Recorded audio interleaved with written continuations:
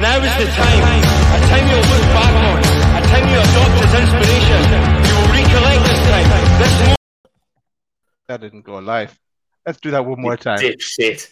I did it before.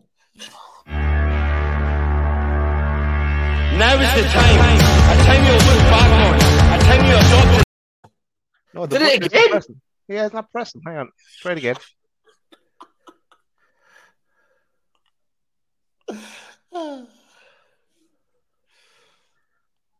What's going on? Do you want me to press it? Yeah, you try and press it. Just having trouble connecting. Please check your... Okay. Do you want me to set it off if Pete's Yeah, got try to? and... Oh, God. Just do it. Now is the time. A time you'll look back on. A time you adopt as inspiration. You will recollect this time. This moment, right now. Motivate yourself towards success. Overcome. Take over. The time is now.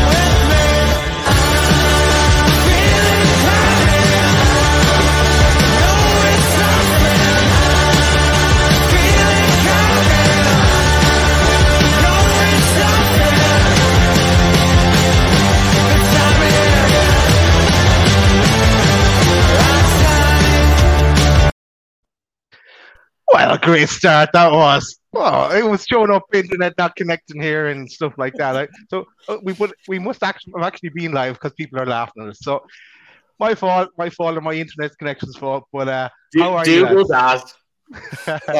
Especially with the new intro and everything. How are you? All right. Very good. I tell you what, two things. That intro is class. But you go through the guests that we've had.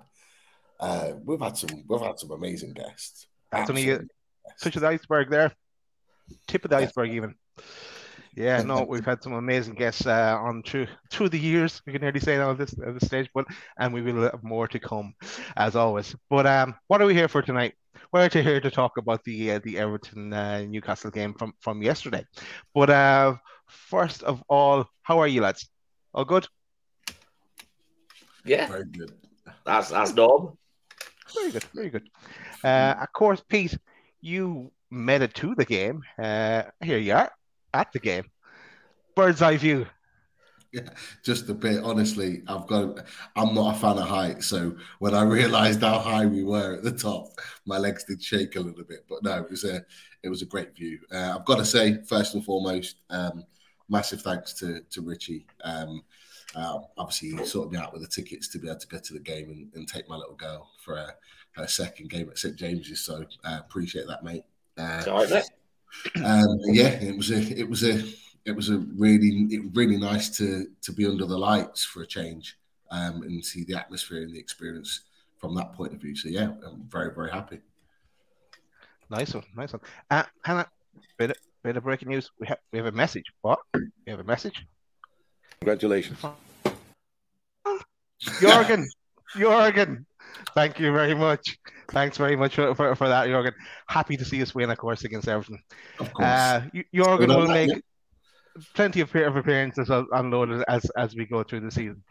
Rightio, let's get down to it. Let's look at the team sheets. So here's the Newcastle team for last night. Any surprises to you, lads? It's the same team as last time.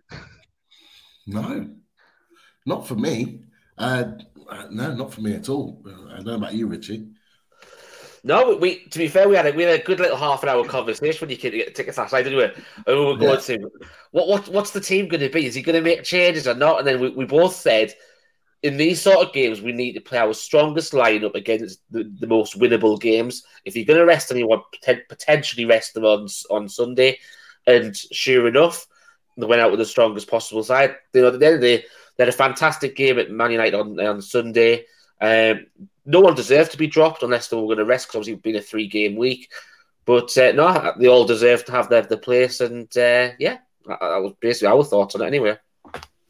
Yeah, spot on. Cool. Listen, no surprise for me really. Yeah, there was I suppose it was talk that maybe Target would come in for Byrne, but yeah, no, it wasn't to be, and it worked out in the end. And of course, here's the Everton squad as well, and Pickford back in goal for Everton. He didn't turn up the last day, did he? To play against us when we played at St James's Park, but he was there last night, and fair play to him. There he is in the crowd, but you can't really see him there. Let's take a closer look at Jordan.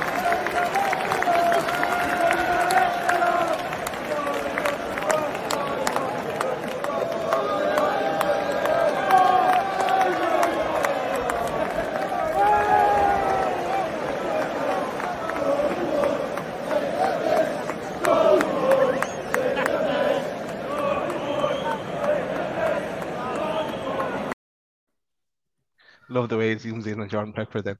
Great. Love that.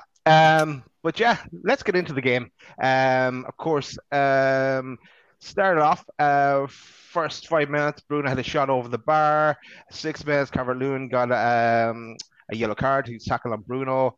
7 minutes, Murphy cuts inside and hit it over the bar. And stop me at any of these points, lads, if you want to jump in on saying anything specific. There's good kind of link-up play from Newcastle. I thought in the first half an hour, but nothing really productive. Everton were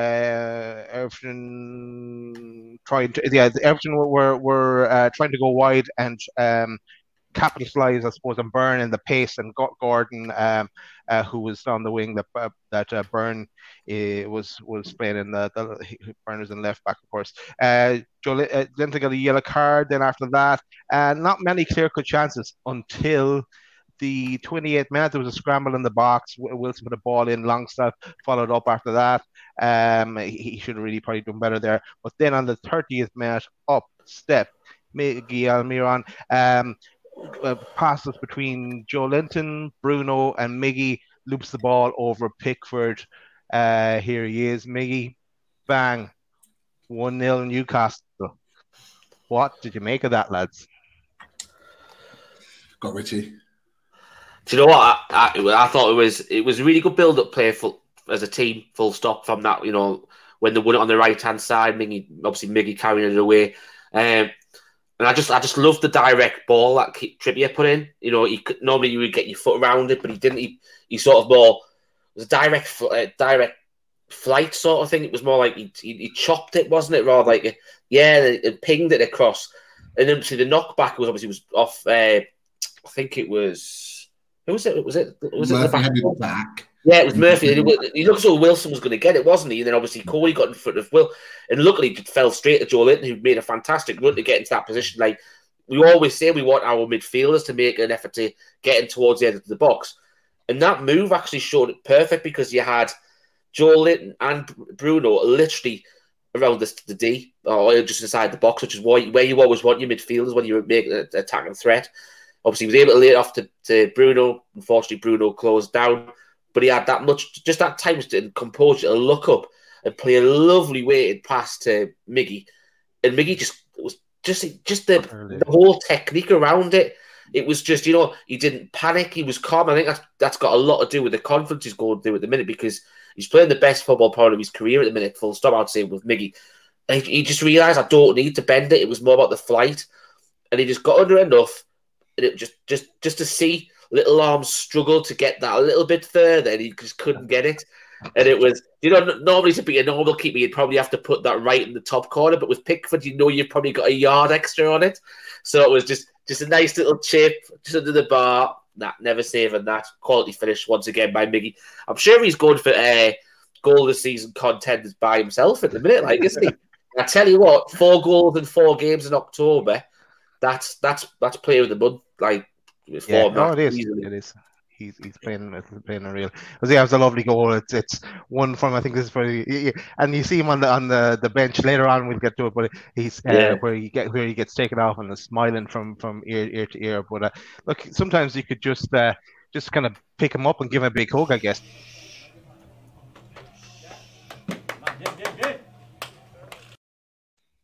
Yeah, love that. You know what? That security guy, he's everywhere. I've asked about him before, and I think it might have been Steve Hasty that mentioned who he was.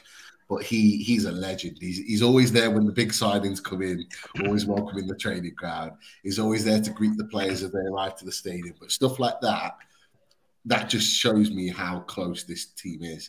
Is that even your security staff are part of it. They're all part of it. They all know and all part of the family. I love it. I love that little cuddle at the end. Yeah, we should try and get him on the show. There we go. Why not? I bet he's got some stories. I bet he has. Yeah. He'd probably be busy though in January, I'd say. He'd be pretty busy moving players from A to B. Right. After that, then, not long after that, like 2 minutes after that, there was a lovely passing movement. And I think I put it in our own chat. And there was a back heel from Bruno, and then he got the ball back again later on in the movement. And he was so unlucky with the finish. He tried to place it in, and it just went wide of the post. So that was a lovely move.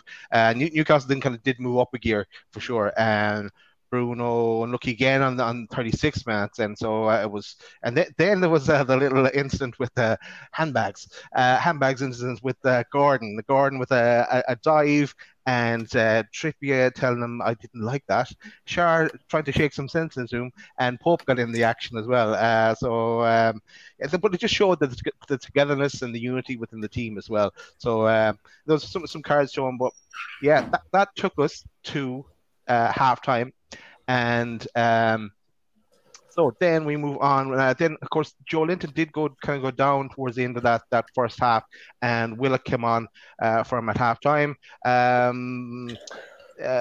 Calvert-Lewin got a save out of Pope, but it was offside. But he was there. He was when called upon. Wilson's pass. Wilson was very unselfish at times. It was once or twice he gave great balls in for others to try and take advantage of. Miggy on this occasion put the shot over. Everton were definitely better in the second half. I'll move on forward a bit here. 72 minutes. Murphy came off, Anderson on, Miggy came off, Fraser came on. There was Trippier's free kick. Yeah, and Willock got a header as well, just over the bar as well. Willock again, another header on the 85th minute. Wilson come off in the 85th minute to kind of give him just to make sure that he's okay, and give Wood a run out. And towards the end, Anderson had his shot blocked as well. So that kind of took us to the game, and full time result 1-0 Newcastle. Everyone happy. And of course the plaudits for the best defense in the Premier League, and that's proven now. That's not just us saying it; that's proven. So everyone happy, group hugs all around. What did you make of the game, lads? Pete, well, let's go with you first, Pete. You were at it. Yeah. Look, it was a different type of game Wednesday. It wasn't pretty. By any stretch of the imagination. It was a very slow start, should we say. 26, 27 minutes. Very, very slow. Sluggish in some areas. It really felt like there was a bit of a hangover from Old Trafford, from how much energy and effort they put in. However, when they kicked into gear, they kicked into it. But look, let's be honest, by 27 minutes, Newcastle hadn't even clicked into first gear yet. But when they did, they were already way and above better than Everton, but already even in first gear. And that just shows you the levels between. It made me laugh, actually, that Lampard, the way he spoke after the game, but we can talk about that in a second. But once we kicked into gear, it was just we just outplayed, outfought, outbattled everything with regards to Everton. They just did not know what to do. And some of the football was unbelievable. You talk about the Almiron goal, great little bit of football. A minute later that you just referred to, that little passage of play. If Bruno had put that in, it'd have been up there as goal of the season, team goal of the season. It was just unbelievable. And it just shows you the levels that we've got that we can go to when we're on it. And so, we got the job done. And, sometimes you have to go through games.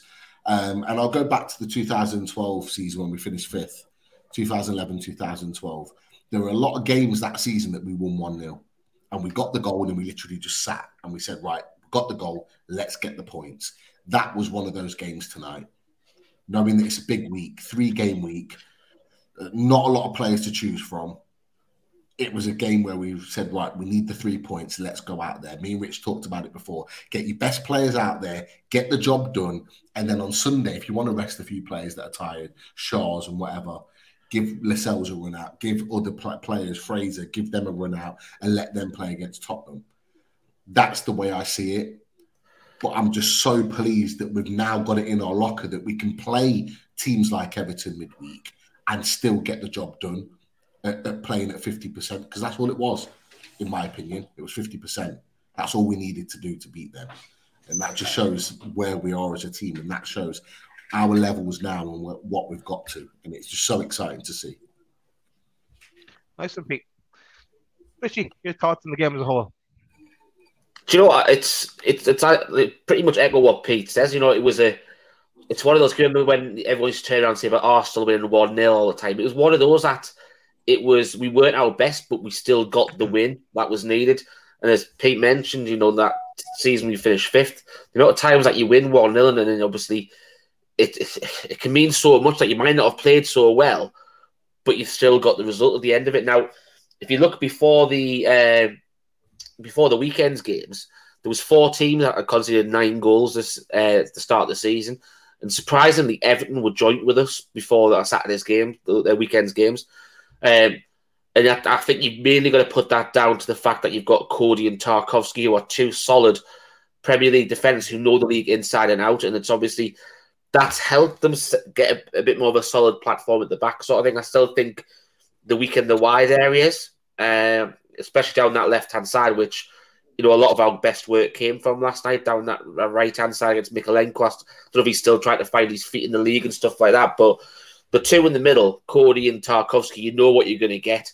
And it's like what when Trippier came in, when you've got a leader in that back line, it makes it hard to break down. So if you'd said, well, to be fair, Pete did say before the start of the game, Pete was like, oh, what do you think? I'm a little bit nervous. And I said, I think we'll win. He went, are you sure? I went, yeah, I think we'll win by the odd goal, whether 1-0 or 2-1. Because I think that's all it was going to take, because and it proved last night, yes, that Everton had quite a lot of the ball, and they made it a difficult game for us because that centre-back pair is a lot more, as I said, it's a lot more solid, and it's really hard to break them down because there's that much experience in Cody and Tarkowski. I liked Onana. I thought he had a fantastic game for them, actually, in the middle. He wouldn't look out of place now in midfield as that, another battler alongside Joe Linton type thing. But it was... I think that was the thing. I knew it wasn't going to be a replica of last season's game when we won 3-1. It was going to be a hell of a lot harder game to break down from how they've started, and that proved to be the case. It's one classic bit of quality from Newcastle. To be fair, that 15 minute, I think me and Daz were speaking in the chat last night in our WhatsApp chat, that 15-minute spell from when the goal came to half time, goal sort of lifted Newcastle and kicked them into gear. And I think the only bad thing about that 50 minutes was they didn't get the second, which would have killed them off. Because, but everybody, and I agree with what Frank Lampard and Conor Cody said to a degree, but it obviously didn't affect us, was the fact they couldn't put the ball in the back of the net. They couldn't even get a shot away because yes, I've mentioned that Cody and Tarkowski solidified their back line.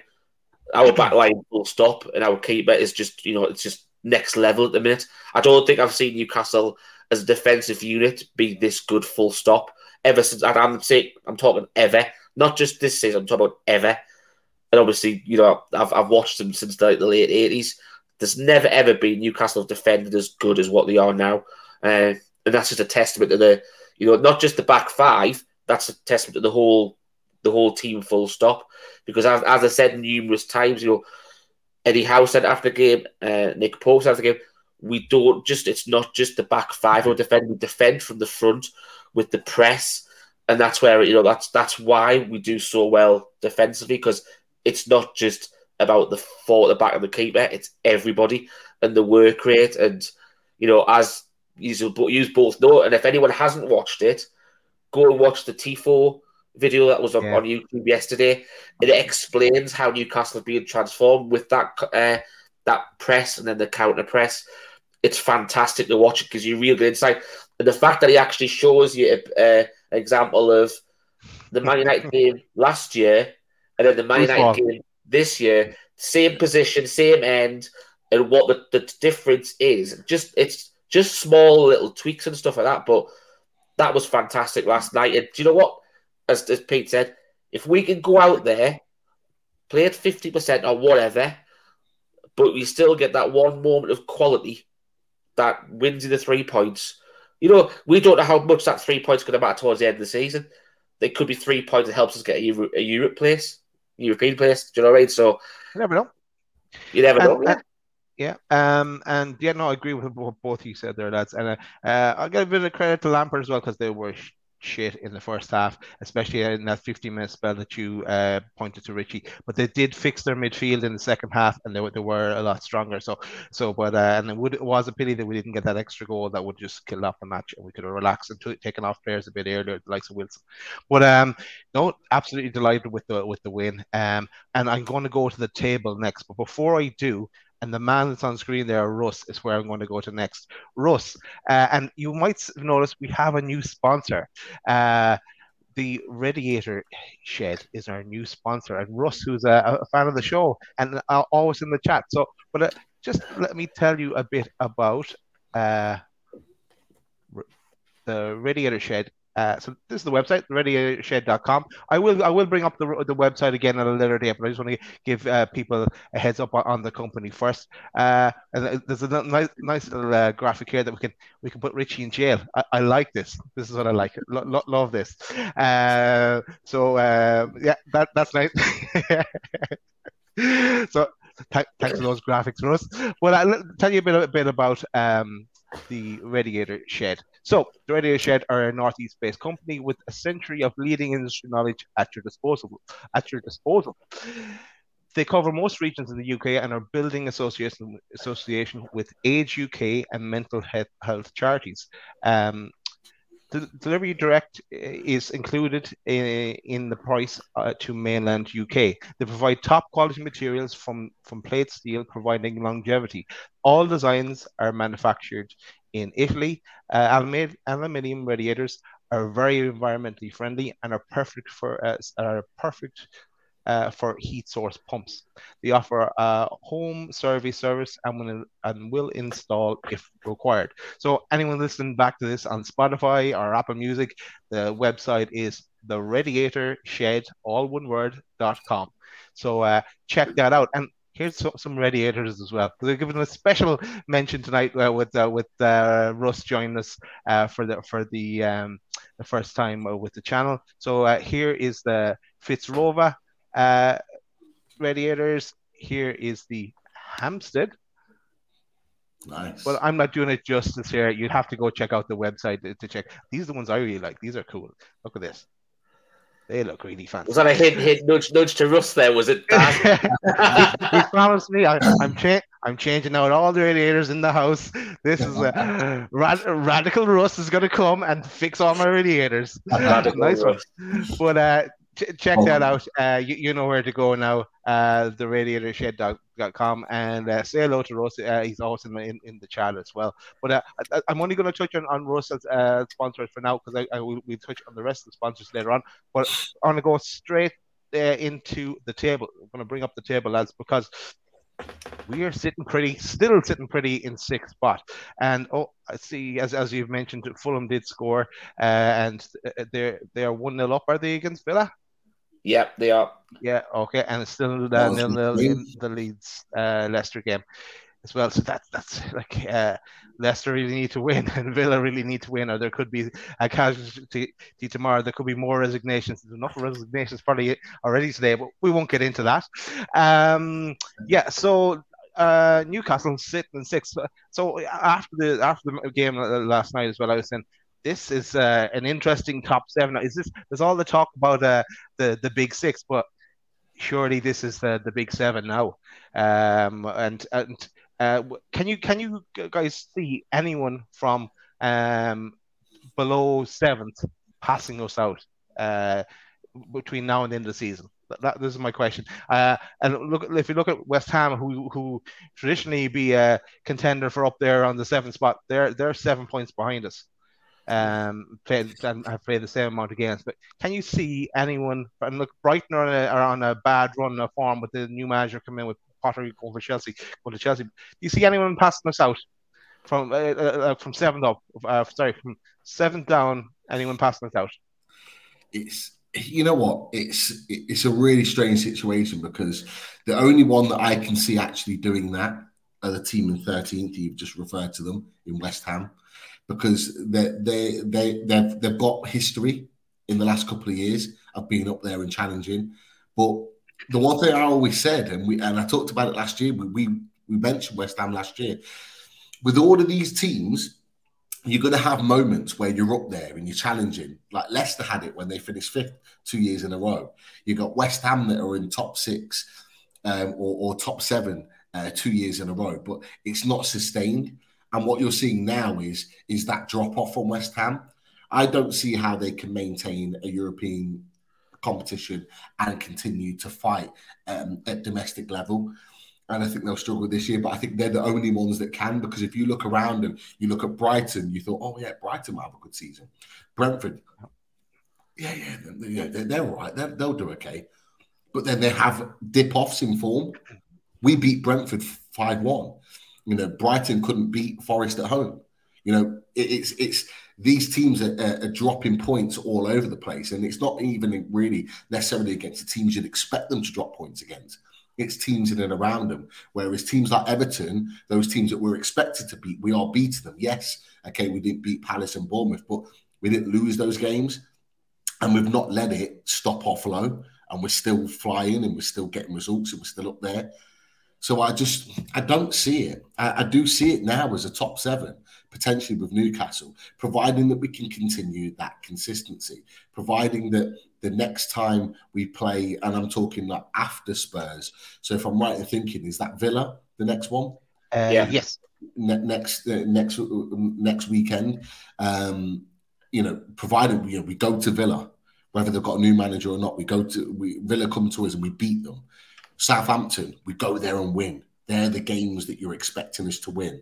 The Tottenhams and the Chelseas, they're up in the air. They could go either way. But if we keep doing that, we're putting ourselves right in that picture to be considered in that top seven. And look, Liverpool, although they've got a couple of back-to-back wins, they're not convincing. Man United, they played their best football last night against Tottenham. Still not convincing. Chelsea, not convincing. Tottenham, wow, they were dreadful last night.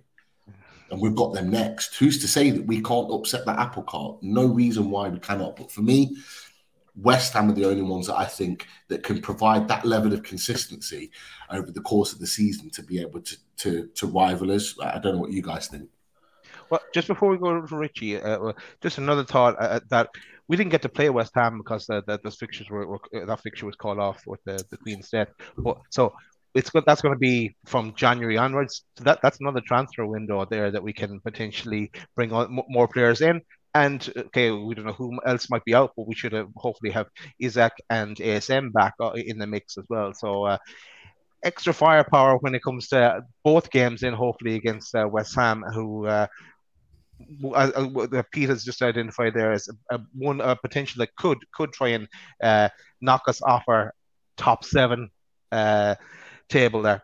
Richie, your thoughts on the table? I think, do you know what? If you'd said that after 10 games we'd been sixth, I think anyone would have snapped your hands off for it. we were realistic at the start of the season. We said anywhere between 10th and 7th is an improvement. When Pete did Battleground Europe, and we also had we made our comments on the start of the season. I always thought that 7th was an outside chance to go for that European Conference place. That would be the fantastic achievement. To be fair, anywhere in the top 10 is an improvement, but 7th is just the achievement. I think the fact is that we're so consistent at the minute. Yes, okay, we weren't fantastic last night, but we were. The team spirit was there. The intensity was still there when we didn't have the ball and stuff like that. The teamwork, and that's been consistent all the way through. And as long as you've got that belief within your team, you'll never know what you'll get out of a game. Do you know what I mean? It's like last night was very similar to Sunday's game in a way where there was a lot of intensity in the first half. We were probably the better side in the first half, whereas the second half and probably both of the games, we didn't have this. No clear-cut chances really in both of those games, and then it got to a certain point where it was right. Do we hang on here and make sure we get? Would you have took a point before the game at Man United? Yes, you would have. Do you protect that? Yes, and they did that last night. Obviously, we had the goal to sort of defend, but we didn't literally just go right. That's it. In the half time, we protect what we've got. We tried to go out and build on that. Everton didn't really let us. I think, I don't think Joe Linton had a fantastic game the first half. Obviously, he had a knee injury. He got that bookered, but it also, you could tell we missed him in the second half a bit as well, especially with Onana. I think that physical battle between those two it was clear to see that obviously we missed him in the second half when he was on the pitch, when he was off the pitch, should I say, sorry.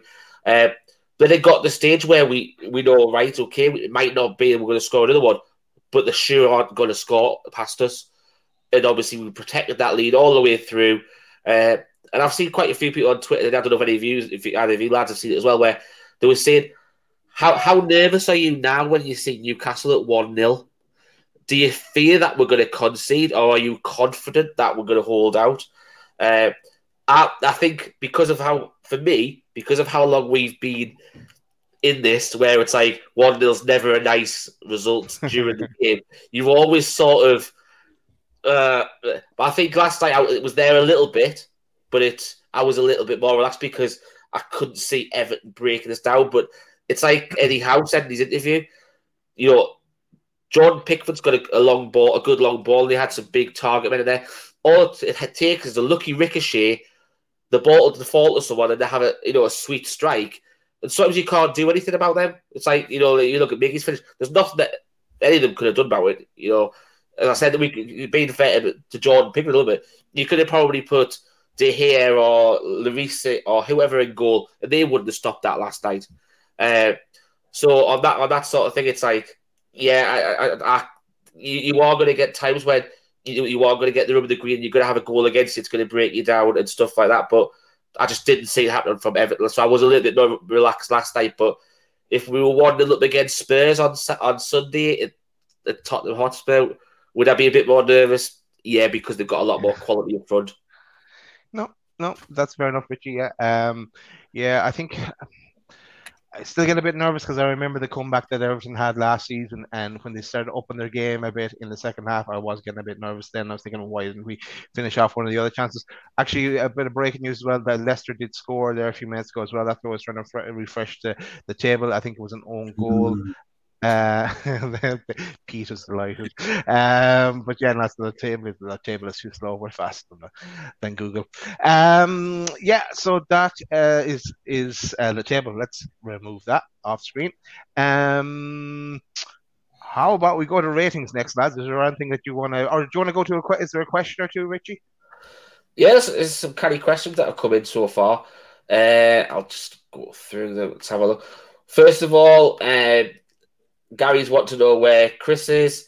It's obviously we all know that the Party Political have their conferences every year. Well, Avon have got their conference this week, so he's down in London. He's due back in the morning. That seems though. No, he's away with work, and he doesn't get back till tomorrow. So you'll probably be back with us for the review show for the Spurs game on Sunday night. So that was just to clear that one up there for you, Gary. Quick one for Pete. Obviously, I know he mentioned it briefly in the chat, the answer, but Shane wanted to know what the quality of your kit was like. Pete, close up. Yeah. So Shane asked the question. I messaged him back in the chat. Really, really nice kit. I'll just drop it down. Really, really nice, comfortable kit. Really good quality. It sounds weird me saying that, but we've had kits over the years that haven't had very good quality to it. But yeah, really, really nice kit. Really happy with it. Looks very, very smart. So anyone thinking of getting one, definitely. I got the replica version. About £65. Yeah, well worth it. Well worth it. Really enjoyed. And I have to say, some people may not like this. Arrived in 2 days. No problem. Who you're referring to there? No. I'm just saying. I'm like no one in particular. But I'm just saying that, lots of people over the summer had massive issues with Castore and been like sent kits and different things from Newcastle United related. I never bought anything because of the problems that so many other people have, but I always said I would wait until later on in the season. I've got this now, and I wasn't expecting it, at least for a week or two. If I was lucky, came in 2 days. Very, very surprised. But yeah, very, very nice shirt. Love it. Cool. Gary's got another quick point here that, and I think we all agree with this, that Anthony Gordon is a little skip rat. He was appalled last night, to be fair, wasn't he? To be fair, it's just a horrible person, isn't it, really? But there's some good questions I'm going to keep. Yeah, but the last one I was just going to bring up here from John Casely was when Wilson and Bruno start, we've played 9, won 6, drawn 3, lost none. So that just goes to show how pivotal those two players are for us in the starting lineup. So that's a nice little point there. Thanks for that little stat there, Jonathan. Go on, Daz. We'll go for the rating and I'll stay the rest of the game. Yeah, let's go with the rating. So, okay, so actually, you know what? I've already forgotten to say. Make sure you hit that subscribe button and make sure you hit that like button. And if you are interested also in joining us, it is $1.99 a month to become a member of Loaded. And there's prizes from our sponsors as well. So keep that in mind if you ever consider joining. And if you want to join, we've kind of discovered as well, because we've all made sure we're joined up, is that I don't know if it's possible to do it on a phone. We haven't been able to do it on a phone. So you have to kind of do it from a laptop or PC. So just bear that in mind. But yeah, make sure you hit the subscribe button if you're new to the channel and hit that like button. But yeah, let's go to the ratings. First up is Nick Pope. For me, I said safe pair of hands. When he was called upon, he was there. There was the one offside chance that Calvert-Lewin had, but he saved that as well. Yeah, he came out and volleyed it, I think, at one stage as well to clear it, the ball. So he's getting an 8 from me. Please.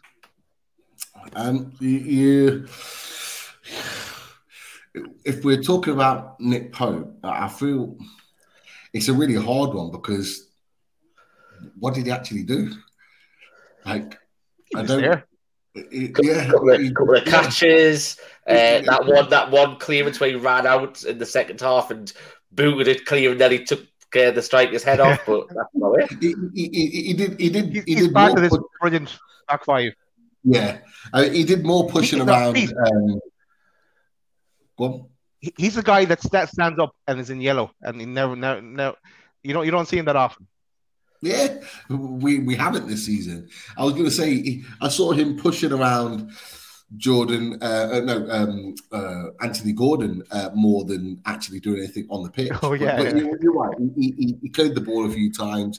There was one collection that he made in the first half when it was whipped in for Dominic Calvert-Lewin that he just kind of settled everything down.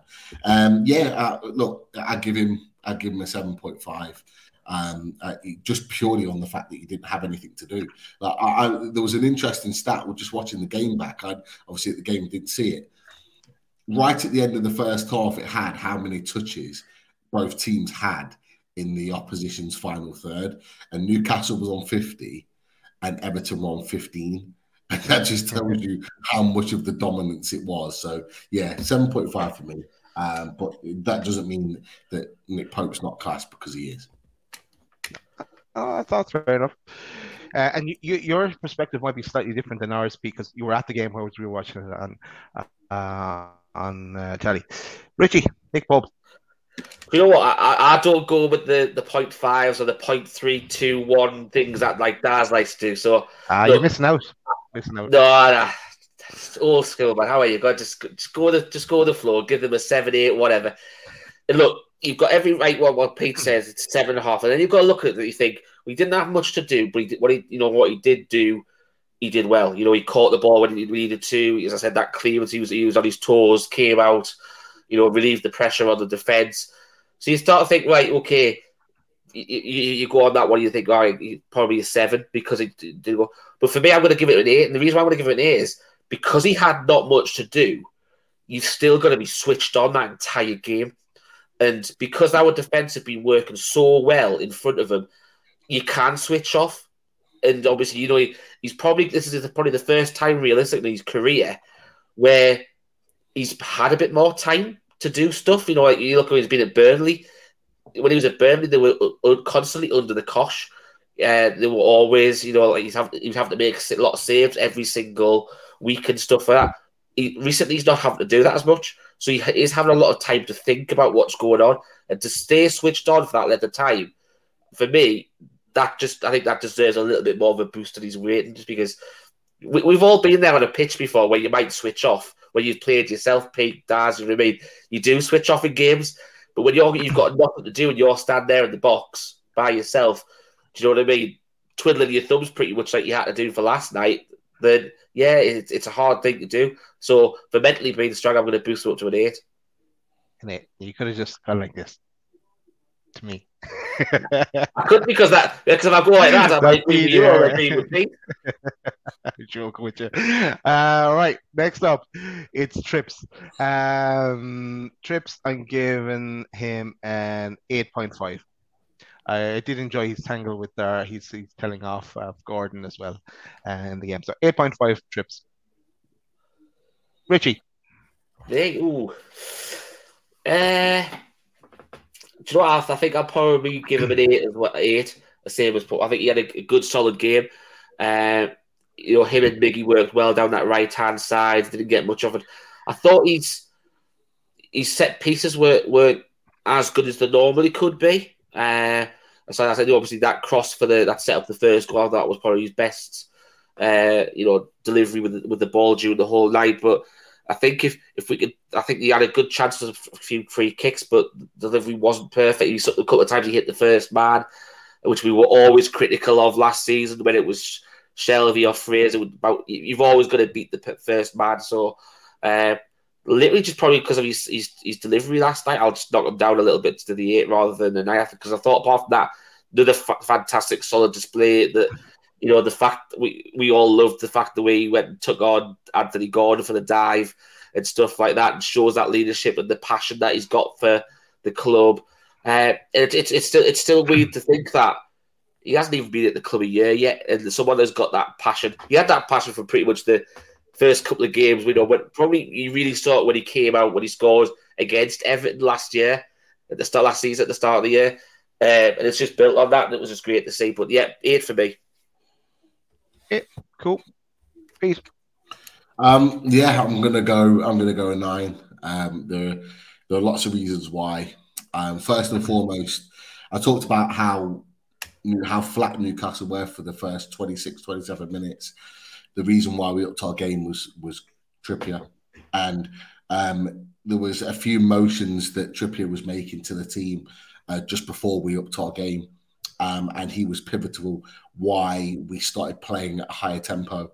He set the tempo, the way he organised the team, the way he drove forward. There'll be some people in the chat that will mention about the fact that that he wasn't great from a defensive point of view, because he had it in his mind that he was going to be that attacking influence in that game. He led with the intensity, his pressing, the fact that he was getting stuck in. He led by example. Richie mentioned about the issue with Anthony Gordon. That wasn't by chance. He purposefully did that, and you could see it from in the stadium. And I've watched it back, and you can see when Anthony Gordon dived, because he did, You see Trippier make a beeline for him, and that wasn't to console him. That was to intentionally wind him up and to create an issue. And he did it in such a subtle way, and it was so well handled by him. He set the example, and it almost, the reaction from Shaw, then the reaction from Wilson, and the reaction from everyone else, what it did, it raised everybody in the stadium and it got everybody up. So he knew we needed that G up. He knew that the players needed that G up. He knew the fans needed that G up. He set the tone. He set the example. That's not something that comes easily. Players don't do that just like that. He's learned that. He probably learned it from Atletico Madrid. Diego Simeone's absolutely spot on at doing that and creating those moments. He brought his experience into that situation to create a moment for Newcastle and to raise our levels. Like, he was pivotal in that. Not to mention the fact that anything good that came from Newcastle last night came and started with him. He was so good in his connections with Almiron and Bruno. That little triangle of passing and play between those three is so good. They've got such a good connection there. And yeah, he was brilliant. He was brilliant. Really, really good. Set by example. Deliveries were spot on. I can't fault him. And for that leadership and that level of intensity that he maintained throughout the whole of the 90 minutes. And then it kind of concluded with that picture that you put on with them all being together. That together moment, that spot on picture, you can see he's orchestrated that. He's got everyone together. They create those moments after the game. It's almost like that bond, that back five together. They're a unit. And when they get those clean sheets, it's like they've earned it together and they celebrate together. And I love the fact that they do that. That's come from Trippier, nobody else. And it's just brilliant. So for me, has to get a 9 for me for all of those reasons. Oh, good call, Pete, and good explanation for the logic behind it as well. We shall move on to Schär. For me, Schär was my man of the match. Loved the way he played, getting the tackles in, getting stuck in, the passing as well. His range of passing was good last night as well. We've mentioned the tangle with and the shaking of Gordon, which you got a card for. He was just solid. And he was also made a run or two into the box as well to try and create. So he's getting a 9.25 from me. Is Fabian Schär. Have that, Richie. I don't know. Is he laughing at your rate, or is it just the fact that you've got the 2.5 there, or what? No. He's just actually just expecting this from you now. Across the board, he's expecting some of this. Go on. Off you go, Richie. I've got to say, I'd give him a 9. I thought he was an absolute beast last night. Do you know what I've noticed most of the last couple of games? I don't know whether you the lads that have realised. We knew, well, me and Pete knew that Shaw was a good player. Daz didn't until this season. He got bruised. I thought it was is that the excuse now? We stood up for him by saying that he was bruised. We knew that we were going, nah, I want him out. I did for a while, and I would stand by that. I'd say the same thing again at that point in time. But no, before are you going to stand by it as much as your tattoo comment?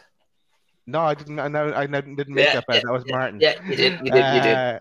Anyway, Shaw, I just thought, look, the thing I've noticed, especially with the last couple of games, right? He went down with the cramp at the end of the Man United game. And then there was the incident last night where he looked like he tweaked his hamstring when he was stretching for that ball that came in from the, I think it was from the left-hand side. He tried to keep it in the Gallagher corner. There's been times before with Shaw where mentally he hasn't been there and just thought, that's it, I'm going to go off. Whereas now his mentality's gone into a different gear. He does not want to leave the pitch. He wants to be on there every single second he can, no matter what. Whether he's carrying a little knock or whatever, he just loves being a part of this new unit at the back of him and Bot, because I think he knows that Dan Burns played a great level as well. And it's they're sort of like fighting for their place as well. That if they go off, they might give Eddie Howe a reason to leave. leave him out. You know what I mean? By his commitment level, but he's been rock solid at the back. He's been that player I always knew he was. You saw glimpses of it under Rafa Benitez, but he's took his consistency once again. I think this is a big word that you'll see this season from all of us when we start talking about the players. It's that consistency. The delivering this performance level every single week, and he's just been a breath of fresh air that you see. That he's just doing it all the time, and it's really pleased me because I've always been a fan of him since he came to the club. I remember watching him in the World Cup the summer we bought him, and thinking we got, to be fair, we bought him for 3 million, lads. Do you know what I mean? That's you look back, that's a hell of a bit of business now when you see what he's doing now for us. There's other people down that, a few years ago were, oh, well, yeah, just let him see his contract and it'll go. It was really, really important that we tied him down to a new deal for this season going forward as well, because that partnership between him and Botman, someone mentioned it in the chat. Now, I might as well bring it up now because obviously we're talking Shaw and Botman. And John Askew says, if Botman and Shaw stay fit, will we concede again this season? Now, obviously, we are going to concede at some point. Do you know what I mean? On Sunday. It is obvious. Don't get me wrong. I think we'd all love it if we kept, we didn't concede the goal all season. It would be a miracle, but do you know what I mean? But it's the fact that we are now got the most clean sheets in the Premier League this season with 5. We've only conceded 9, which is a record as well. It shows how good him and Botman are as a partnership at that back. And he was immense last night. Absolutely immense. Nice one. Now he's laughing at you, Richie. Pete. Sure. Fabian Shaw, outstanding again. Back-to-back top level performances. Well in with the shout and well in the rights of being man of the match. For me, 9.4. I'll say 9.4. What was really interesting, obviously, he's a battler. He grafts. He's excellent on the ball. What was really interesting, I noticed about 5-10 minutes into the second half, because the first half, Dominic Calvert-Lewin pulled himself on Botman constantly, and then very quickly in the second half shifted himself to Shaw. It was as if Lampard had said, "Put yourself on Shaw, you'll have more joy there." He had even less joy than he did against Botman. He had him in his absolute pocket. It was brilliant. And Shaw just knows how to play the game. And look, Fabian Shaw is a player that just needed to be coached. He needed to be under a manager that trusted him and that believed in his abilities. Someone like Steve Bruce hasn't got the capabilities of being able to manage someone like Fabian Shaw and the ability that he has. I also think some may not agree with me. I also think that if Florian Lejeune was in this squad, he'd be performing at this level too, because he is that good. Florian Lejeune and Shaw together were brilliant under Rafa Benitez, and I think Eddie Howe would have been able to get the best out of Florian Lejeune. But he's getting the best out of Fabian Shaw, performing at a very, very high level. And truly, truly deserves every praise that he gets, because he's putting his body on the line for Newcastle. What I love about him as well is that his tactical play late on in the game, when we need to slow down the play, winning free kicks, slowing down the play. I think he took a knock and then jogged 50 yards down the pitch, then went down and asked for treatment, just slowed the game down constantly, got the player on, slowed it right down. It's just brilliant, absolutely brilliant. So intelligent, Fabian Shaw. And he played well on the ball today. Could have had a goal, half decent save from Pickford. Very, very good. Impressive performance. 9.4. So I've got a question for both of you. I give Shar man of the match and a 9.25. Is Shar your man of the match? No. You have to find out. No. Okay, we'll keep playing on. All right, we'll go to Byrne next. Dan Byrne. I have not criticised, but I've kind of urged a bit of caution with Dan Byrne and the pace element of him playing the left back the last couple of weeks. But it was his best game at left back for me, and he coped well with Gordon. Really, he kept him quiet. There's some bit of trickery from Gordon, but he was solid. So I'm giving Byrne an 8.5. Pete. Yeah, I would agree. In fact, you know what? I'm going to give Dan Byrne an 8.7. I'm going straight up Daz tonight. I'm not sticking to these halves and full numbers. 8.7. You know what? All the talk about, can Dan Byrne manage pace? Can he deal with it? Is he going to be exposed? He's already proven against a fantastic Anthony at Old Trafford that he can handle it. Yes, he got beaten a couple of times, but you know what? He recovered. He got back. He made sure that there wasn't an incident or anything that went against him. Last night, he came up against Anthony Gordon that, if you've watched him play, can absolutely destroy defenders for pace down that side. And actually, Anthony Gordon didn't want anything. He didn't want none of Dan Byrne. Dan Byrne absolutely managed him out of the game. He was anonymous for me. And he had to resort to diving tactics in order to try and win anything from him. You know what? Yeah, Jordan Toon for life. Yeah, you know what? I've never been against Dan Byrne. I've just always thought that Botman should start ahead of him. But you know what? He's made that left back position his own. And I said to you guys a while ago, I wasn't impressed with Matty Targett. I don't think he'd starting the season well, and I hadn't been impressed with him. But I tell you what, Dan Byrne's putting the performances in for me at left back that Matty Targett should be putting in. And Matty Targett is on the bench, and rightly so at this moment in time, because I wouldn't drop Dan Byrne for anything. If he's fit and conditional-wise 100%, he starts for me in that position, because he just adds something very, very different in this tactical setup, and he's playing very, very well. Really, really impressed with him. I have been. You're not going to get the elegance on the ball, the overlapping, the left-sided, whether it's Murphy or Alan St-Max, you're not going to get that from him. But what he does tactically, he creates defensive solidity, and he creates that solidness that when the ball goes over Botman for whatever reason, Byrne's there to clear. If there is a ball that goes over Dan Byrne, Botman's there to clear. They've got a clear understanding and a way of playing. He ruffles feathers.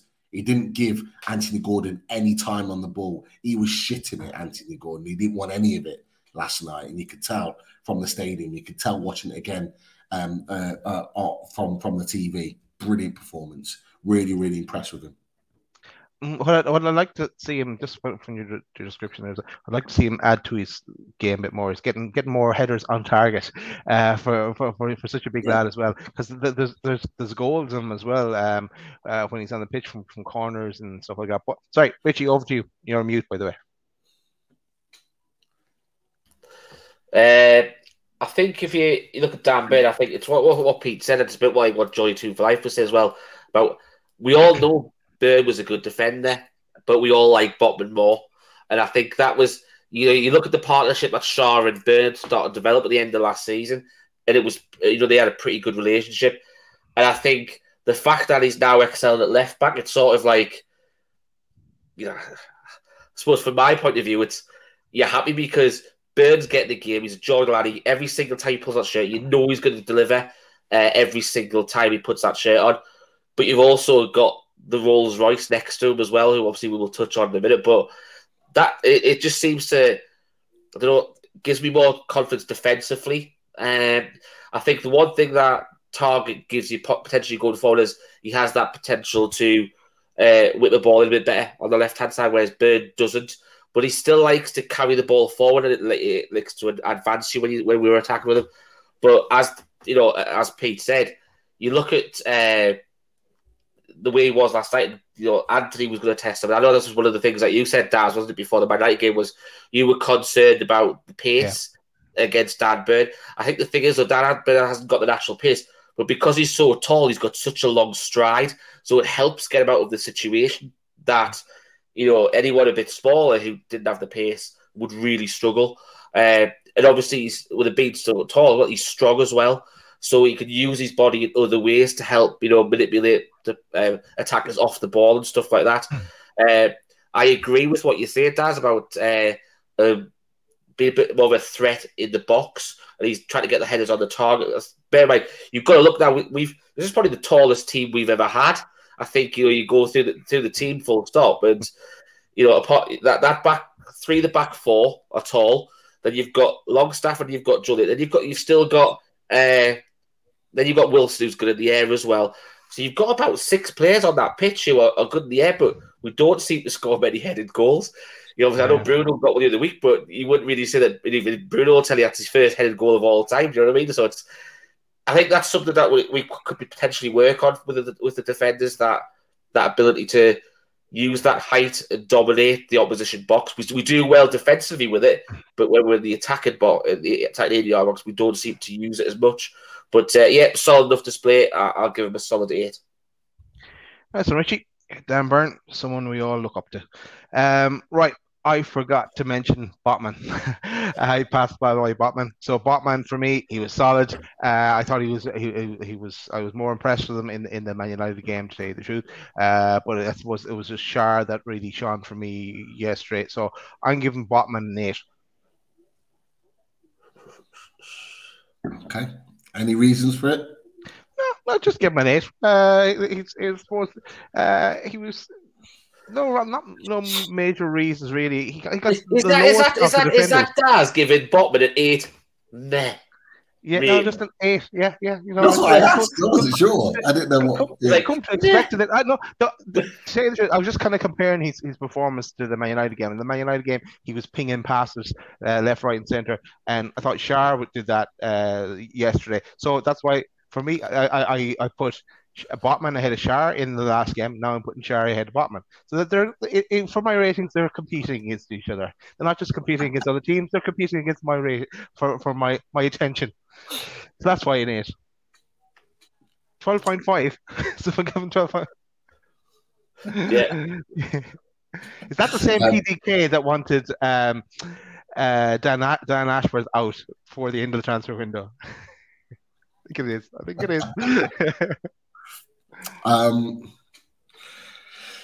I've given Botman a 9.2.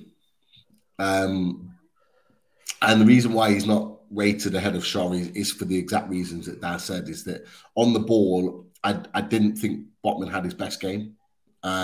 He gave the ball away a couple of times. He wasn't as useful with the ball.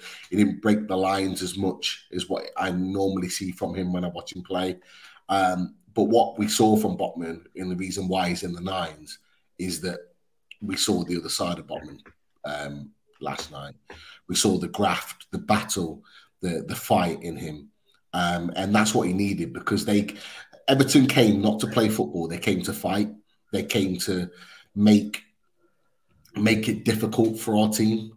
And if it was a Lascelles, if it was a Kieran Clark or something, Dominic Calvert-Lewin would have got all the joy in the world last night.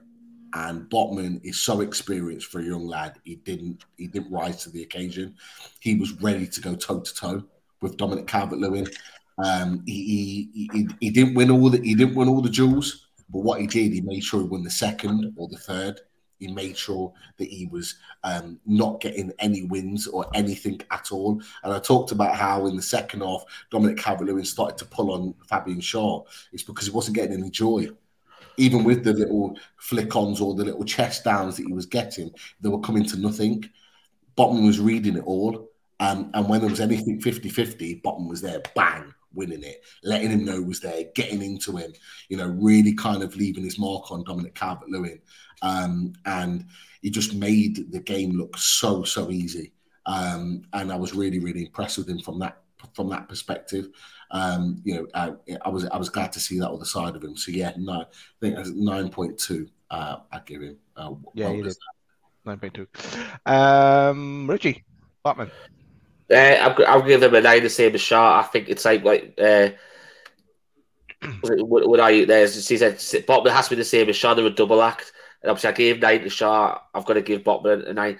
It's so nice seeing not having to worry about the centre defenders for changing. We've been used to having Lascelles there, and what mistakes coming next. It's just so reassuring that you've got two world-class centre-halves playing for our club now.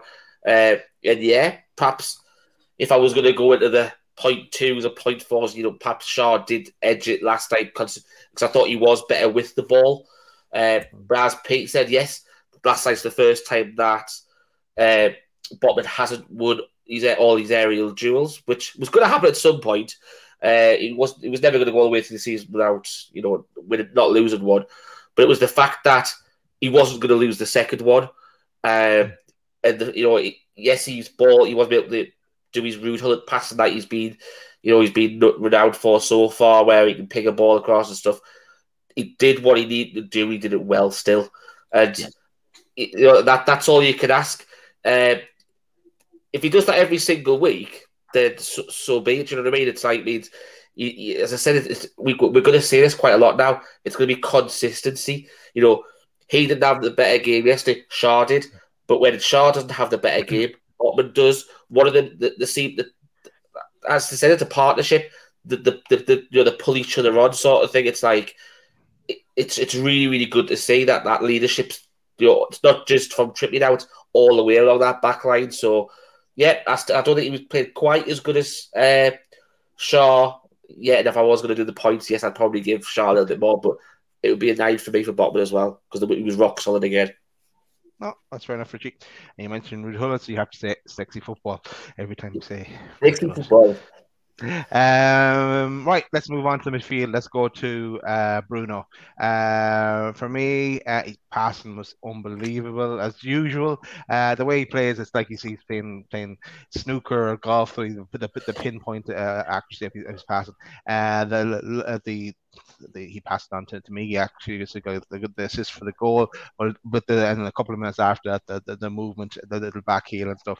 As always, he got lots of the ball. For me, I'm giving Bruno a 9. No halves or points no or points. whatever.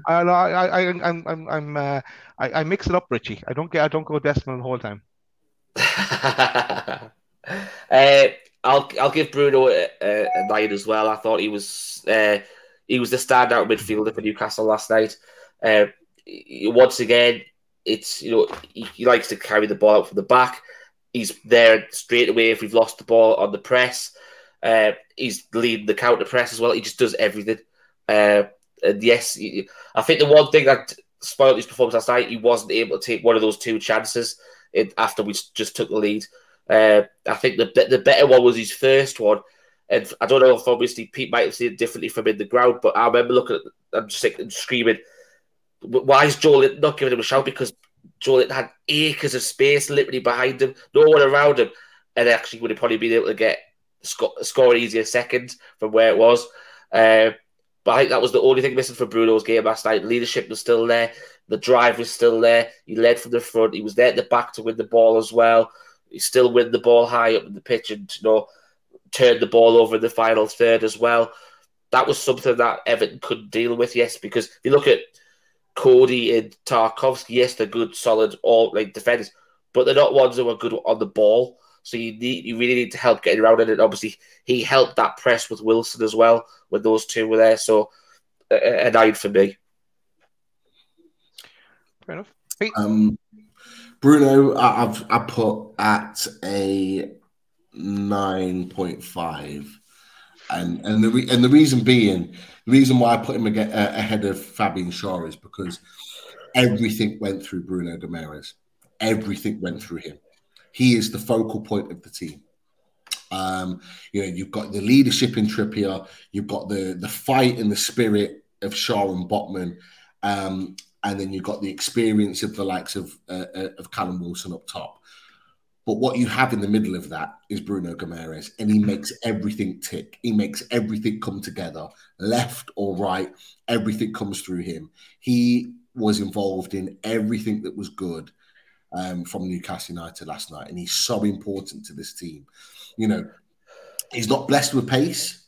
He's not the paciest plays. He's not someone that's rapid that can run 100 meters in 10, 12, 15 seconds. He's not that. But what he is, he's control and calm on the ball. No one can get the ball off him. No one can get the ball off him in the tightest of spaces. He seems to always come out with the ball, and he's just so special for that reason. And you've got players like Onana. Onana is a terrific centre midfielder. I thought he had a really good game at times last night. And you know what? Ideally, in our midfield three, is that little sitter. He would be ideal for us in there. But he made him look average at times, the way he just ghosted past him. And only a top-level player in Bruno Guimaraes could do that to a player like Onana that's actually not looked out of place in the Premier League against many other teams, apart from last night. And I just think he's just brilliant. So for me, 9.5 for that reason, the focal point of our team. And is your man in the match, Pete? We'll see. Yeah, okay. Fair enough. Right, let's move on. Let's move on to Sean Longstaff. Sean Longstaff, love the way he got the blocks in when needed. He played a key role, and it's worked over the last number of games since he's been in there. Also, not linked to the game, but see the interview with himself and Botman, they have a good relationship going as well there. But I'm gonna give Longstaff an 8. Go on, Pete. Longstaff. I'll give an 8. It was weird to see. I don't know if you guys noticed it, that at the beginning of the game, he was playing as the number 8. He started the game playing further forward than Bruno Guimaraes, and it seemed strange to me because he didn't start very well in that position. But he grew into the game. I loved his battle inside. Got stuck in, won the ball back. There was times where he wasn't great on the ball, and it was frustrating at times. But he made up for that with his battling performance. He really does get around the pitch. He looks as fit as I've ever seen him. He really does put himself around the pitch. I think he's played every game, even the cup game. He's looking really, really strong at the moment, and those regular games are definitely helping him. So fair play to him. I'd give him an 8 for that. Well played. Nice one. Richie? Yeah, I was a bit split on this because it's hard. Half time, I thought that Longstaff and Joe Linton didn't have particularly good first halves, but I would say that the problem I had with Longstaff was he wasn't, as Pete just mentioned, he wasn't great with the ball last night when he had it. But then you look at the second half when obviously Everton had a bit more possession. His defensive side was top notch last night. His work off the ball, as Peter mentioned, he covers a lot of the pretty much a lot of the pitch, chasing the ball from the right flank to the left side of the pitch. It was. Yeah, I think given it, if it got off at half time, I wouldn't have been surprised though, because I thought he had a really poor first half. He just, as I said, it just didn't seem to look after the ball when we had it as well as he can't do. And I don't know, it could be what Pete mentioned. He started off further up the pitch in that number 8 role, and perhaps it's just a role that doesn't really suit him. He either likes to be forward in the number 10, which is he obviously played more when he was younger, or he prefers to sit and be the number 6. He just doesn't like the number 8 role, and that's what he just. To be fair, you had Onana in there, and then you had obviously Gay as well in there as well. Two really good midfielders on the day. I think as I said, I was impressed with Onana last night. Box to box, he's strong. Perhaps it was just something that unsettled him in that middle. I don't know, but yeah, I'll give him an 8. An 8, fair enough. We'll move on to J7, and as Richie alluded to, I think myself and yourself were having a debate on the WhatsApp chat as well, Richie. I thought Joelinton did okay in the first half, to say the truth. He had the desire to win the ball. He's breaking down play. He was a beast at times. And then he got injured. So I had him down as an 8, but because he didn't play the full match after 45 minutes, I'm going to knock him back down to 7.75. I'll touch on it because I thought it was a 7. I don't know. He just seemed half a yard off it last night a little bit for me. And I know he set his standards really high. Since something we're still going to remember, he's not a natural midfielder. we've still got to remember that. He's a converted midfielder, and obviously he had a lot to do on Sunday at Man United. There's a lot of quality players you've got to switch on constantly. And I don't know if it perhaps obviously whether he had that knee strapping on before he started the game. So for all I know, that half yard because he could have been struggling with that knee.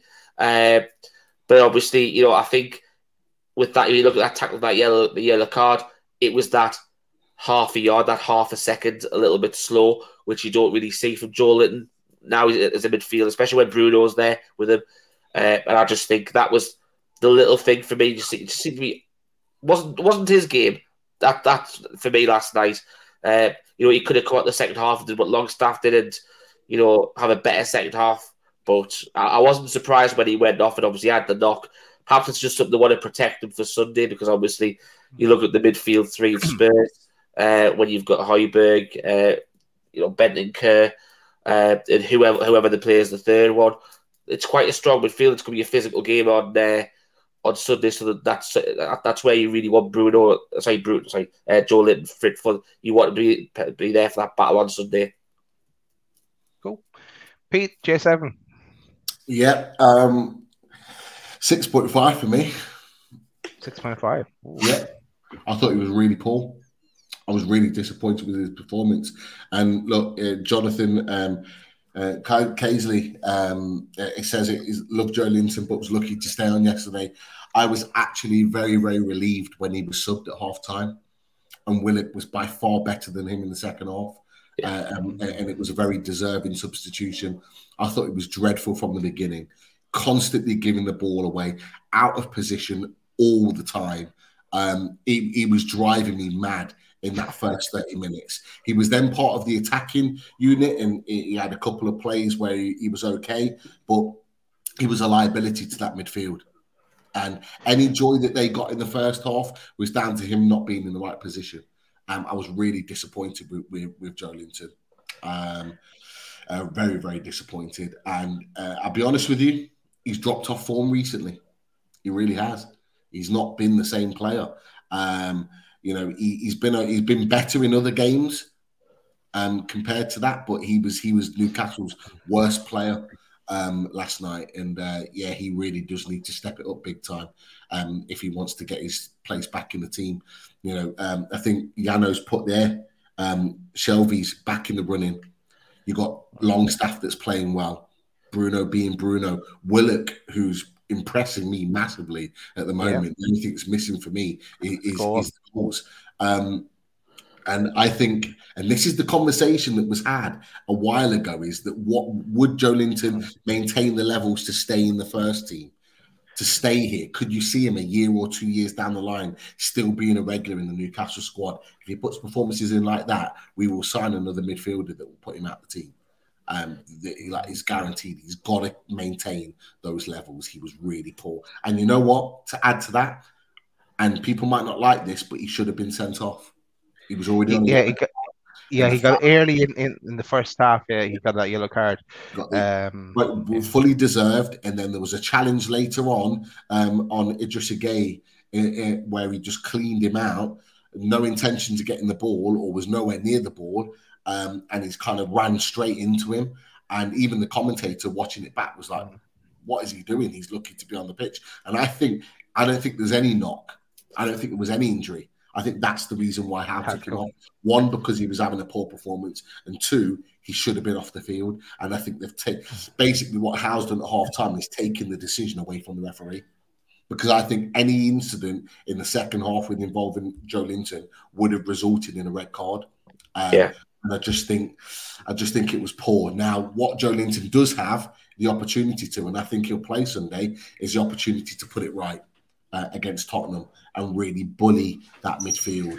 That midfield that is very defensive-minded for Tottenham, that's not attack-minded with some of the players that they've got missing.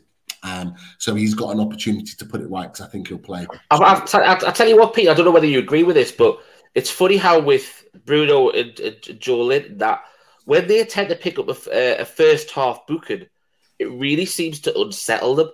It's because they can't play the natural game for the rest of it. And I think that was what, with him picking up that early booking, it's sort of like, as I said, that's why it seemed to me he was half a yard off it all the time because he couldn't play his natural game to a degree. Richie, he was off. He was off it even before the yellow card. Oh no, I said that's now a chat. Yeah. I said I would not have been surprised, but obviously, he had the knock. I thought we needed to bring Shelvey on because he would be able to help control the pace of the middle of the park better with Longstaff and Bruno in the middle. Just so he can sit a little bit deeper and control it because he does control the game well. But obviously, I know that Eddie's still trying to protect him a bit because obviously he's had that bad hamstring injury. And Willett came on and did a fantastic job. It was a really good performance to set off. Willett came on. No, I didn't see him as bad as that, to tell you the truth, and that's why I give my rating. But I do see the logic now, and what a different game it would have been in result if we came out the second half and he gets sent off.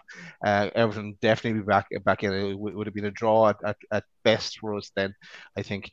But yeah, no, interesting. Again, good logic behind that, Pete. Let's move on to Murphy. Murphy, for me, he had that shot early on in the game where the ball went over the bar. He was doing a bit of covering and kind of tracking back with Byrne as well. He was kind of helping Byrne out on Gordon. For me, I'm giving Murphy 7.5. Richie. Yeah. I'll go through these comments. You just go, Pete. I'll go through these comments. I agree. 7.5 didn't kind of set the world alight. Had a little moment in the first half where he got the ball on the left, cut inside, and he whipped the ball just over the bar. Really, really good effort. And I thought that was going to set the tone for what his performance was going to be. And then we just didn't see it after that. He kept getting that ball. It wasn't that he wasn't getting the ball. He kept getting that ball wide out left. But his decision making at times is dreadful. He just kept making the wrong decision and just running into players. He just needs to keep it simple. There was one time he got the ball out on the left, and all he needed to do is left foot, whip it into the box. Wilson was there running, and he ended up, I don't even know what he did. I think he took it inside and ended up losing the ball or playing the wrong pass. And Wilson goes mad at him and he's shouting at him. He's going, "Give me the ball. Just put it into the box." That's what Wilson's all about. And it was a bit of a frustrating performance. But the link up, the way he connected, obviously being involved in the goal as well, that little header back, it's 7.5. It's areas of his game that he needs to improve on, but some of the little connected plays that he played was nice and kept the ball up the pitch at times. Yeah, I agree with you on the decision making. It was the same in the Fulham game. I think did Miggy score 2 in that game, and I even said Murphy could have got man of the match because he all the ball he had, and if his decisions were better, he would have got a hatful of goals. But yeah, if he could improve that in his game, he's worth having around. But can he do that? That's the question. Can you train that into someone? Right, Richie, your thoughts on Murphy? I'll go for a 7. He was okay. That's pretty much it. Pete's around it, said it already. Yeah, he had that one chance where he cut in and had a decent effort, but it is right. His decision making is really poor when he gets to that final third. That ball should have been whipped in, and I still think that's one of the things that the issue with playing a right-sided player on the left, or when you played, like obviously with Miggy, you started now to see an end product from it. We were always frustrated that when he got the byline, he never tried to put it with his right foot. He always had to cut back onto his left, or that product wasn't there. But obviously now we're getting that end product with him, with that quality of the finishes there. Whereas with Murphy, I remember the amount of times that Pete used to say he's that sort of winger where, a bit like what Keith Gillespie used to do, he's not fantastically skillful, but he's the one where if he needs to knock it past the defender, he's got the pace to get past him and just put a ball in. Because he's not naturally left-footed, he can't do that. So that ball that Wilson was screaming for, that cried out for that left foot ball back in. I think what he tried, he took an extra touch and then tried to play it back to the edge of the box and it went out for a corner. But he's still my weakness on that pitch. I would still much rather have Ryan Fraser on than Murphy. As I said, Ryan Fraser, he's 2-footed. He can, he does well with the press. He come on last night. He was in the wars, bless him, last night. He was getting knocked from pillar to post for that 10 minutes he was on. But do you know what? You know what you get from it. I think Fraser's just that little bit better quality-wise than what Murphy is, in my opinion. And I would be playing Fraser over Murphy. I just think he's our weak spot. So why do you think he's going with Murphy then? Why do you think he's going with Murphy instead of Fraser? What's the key? There's only one thing I can think of. I can't think of anything, Pete, if I'm honest. I really can't. Pace is the only thing. I think Fraser's quite nippy over short distances, so he does well with the press, and he's quite. I think he's actually quicker in the press than what Murphy is, but it's that direct pace though, running at players. I think Murphy is a lot faster than Fraser. But Fraser's not slow, and you're right, and he does press well. But I just think having a taller player and a player that's fast and is fast with the ball and will be very direct. He'll just get the ball and he'll just run. Even if it's in a straight line, he'll just run and he'll commit defenders moving forward. He did it a couple of times in the first half where he just ran and ran and ran. And I think he went to then cross it in, not with the intention of actually crossing it in, but hitting it off the player to win as a corner or win as a throw-in, high up the pitch. And he just does that. And he'll just do that job over and over and over again. And I think that's one of the things at the moment that's keeping him in the team. Purely, he's just his outright pace.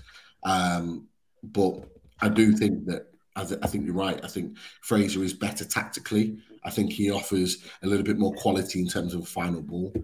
And it wouldn't surprise me if he starts on Sunday. And he gets a few free kicks as well, Fraser. Love him. Right. Let's actually, before we move on, just a reminder as well, if you haven't subscribed, subscribe. If you haven't hit the like button, make sure you definitely hit it on your way out, and you can hit it now if you like. So let's move on to Miggy Almiron. For me, I'm giving Miggy a 9. Look at the goal. Was class. Probably not as good as he's been in other games either, and he got taken off the 72nd minute for Fraser to come on to give him a run, but he's getting a 9 for me. Yeah, joint man of the match for me, 9.5, Miggy. Purely because of his constant running back and forth. He covers so much ground, which we know he does. But that finish, please do not underrate that finish. That finish is outstanding for a couple of reasons. For one, just the technique in how he does it. But two, hitting that first time, not easy. Not easy at the position that he's at to hit that first time and beat the keeper the way he does. And it's the reason why he beats Pickford the way he does is because he hits it first time. Pickford's not expecting a first time shot, which is why his positioning was all over the place. He's expecting Miggy to take a touch because he normally does, and then that allows Pickford to set himself in order to be able to defend and save that ball in a better position. Miggy doesn't give him the opportunity, hits it first time, the whip in the bend. That's what he used to do for Atlanta United all the time. That type of finish, one touch, bang, curl it into the far corner. He's now doing that for Newcastle United. That finish was fantastic. And it was the match winner. And for me, deserves for me to be in a position where he is equal man of the match. Nice that you mentioned Atlanta, and Carl was in. It was comment came up on screen there as well. The Atlanta fan. Richie, did you speak about Miggy yet? No, I didn't. I went like that because I was agreeing with your 9, Dan. He was actually my man of the match. I've got to reiterate every single thing that Pete said there. His work rate with the ball, without the ball, he's just second to none. Eddie said it several times now. What he does off the ball when we're defending from the front is absolutely, his work rate is just absolute. The dog's bollocks. Basically, that's the easiest way to put it up. And it's nice to see that, as I mentioned before, that end product now that's coming through. He's always threatened to have it, but it's like, I don't know. I think I've seen it on Twitter a couple of times this week. How much we've actually got to thank Jack Grealish for, because he's created a monster. He really has. We saw that pre-season, 6 goals in pre-season. We thought, oh well, look, it's just pre-season. He's gonna they've got to take it into the season as well. But he's scored 5 goals in 11 games. The last, it took it was 63 games to score 5 goals before that. He's just on an absolute run at the minute. He's absolute on fire. But as Pete said, that finish last night, it's still not as good as he's won against Fulham, because that's just out of the box technique for that goal. You look at over the shoulder. It's Di Canio-esque or Van Basten-esque, if you want to say that, because it's one of those goals where you're probably going to score that goal once in your life. You'll try that opening times again and never be able to do it. Whereas this one, he'll probably try it more. There's a chance he'll actually score it again in the future, but because he took it first time, that's why it was such a good finish, as Pete said. If he took a touch and killed the ball dead, it would have been harder to get that flight and dip over Pickford. And obviously Pickford, as Pete also mentioned, Pickford could have been set better and expect the shot. I don't think he was potentially expecting the first time shot. And that all comes about his confidence. He's played out of his skin at the minute. And as I mentioned earlier on the show, 4 goals in 4 games in October, that's player of the month caliber, that all day long. Yeah, and I remember the day, just as you're describing there, Richie, I remember the days like he'd get it at our box and try and run, make his way up and basically run past and everything, and then just run, and then he'd get to our box and he'd be just out of energy.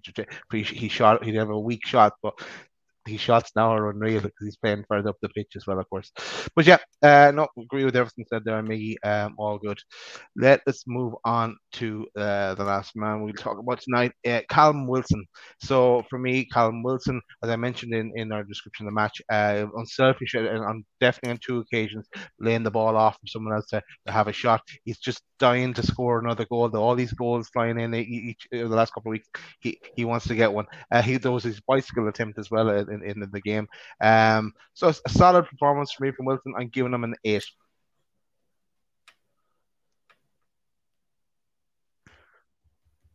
Richie, go on. You sure? No, I've actually got to agree with Daz. I think I would give him an 8 as well. I thought you were going to say you're going to agree with Pete. Never said out. No, I'll give it an 8 as well. I think he led the line really well.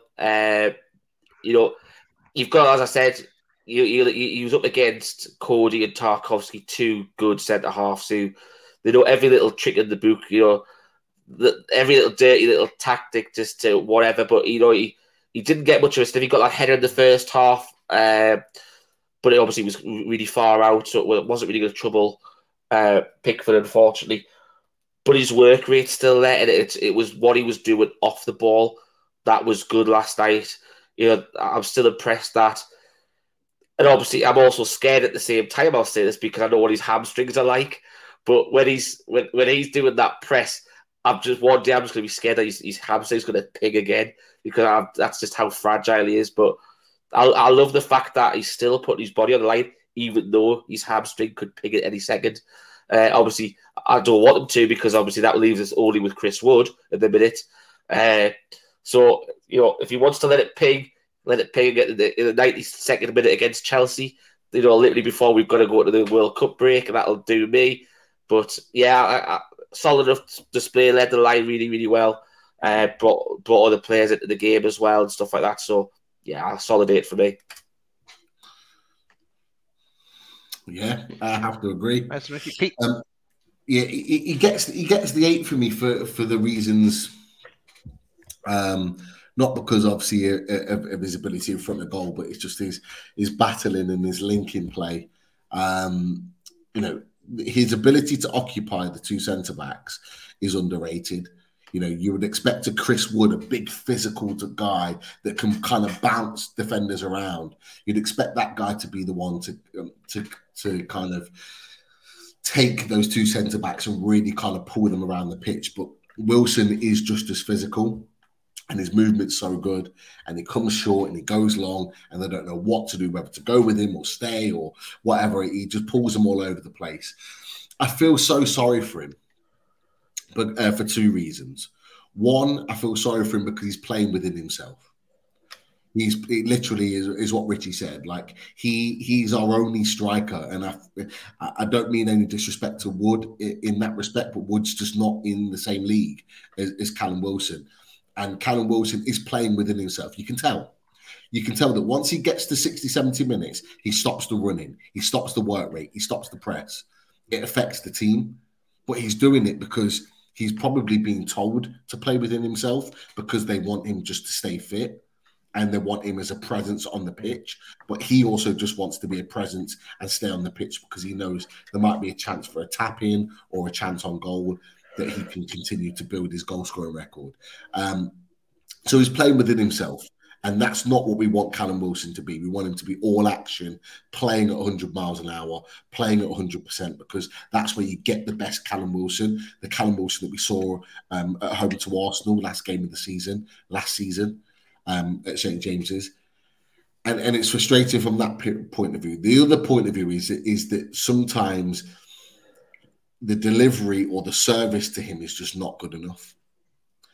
He needs a certain type of service in order to score goals, and he's just not getting it. That's why he got so frustrated with Murphy. That type of ball that Murphy should have played to him in the box and it didn't come is the type of one that he gets on the end of. You know what, Pete? It's the perfect example of that. I was just saying, is the Forest second goal. Exactly, yeah.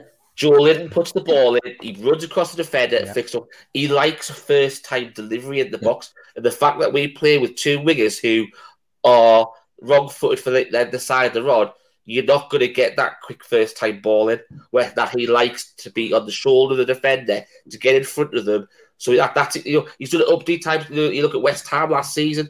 In the 5th minute, Maxi down the right-hand side for change. That ball in where he gets the header at the front post. He does it. He's done it constantly. He did it against Spurs last season as well.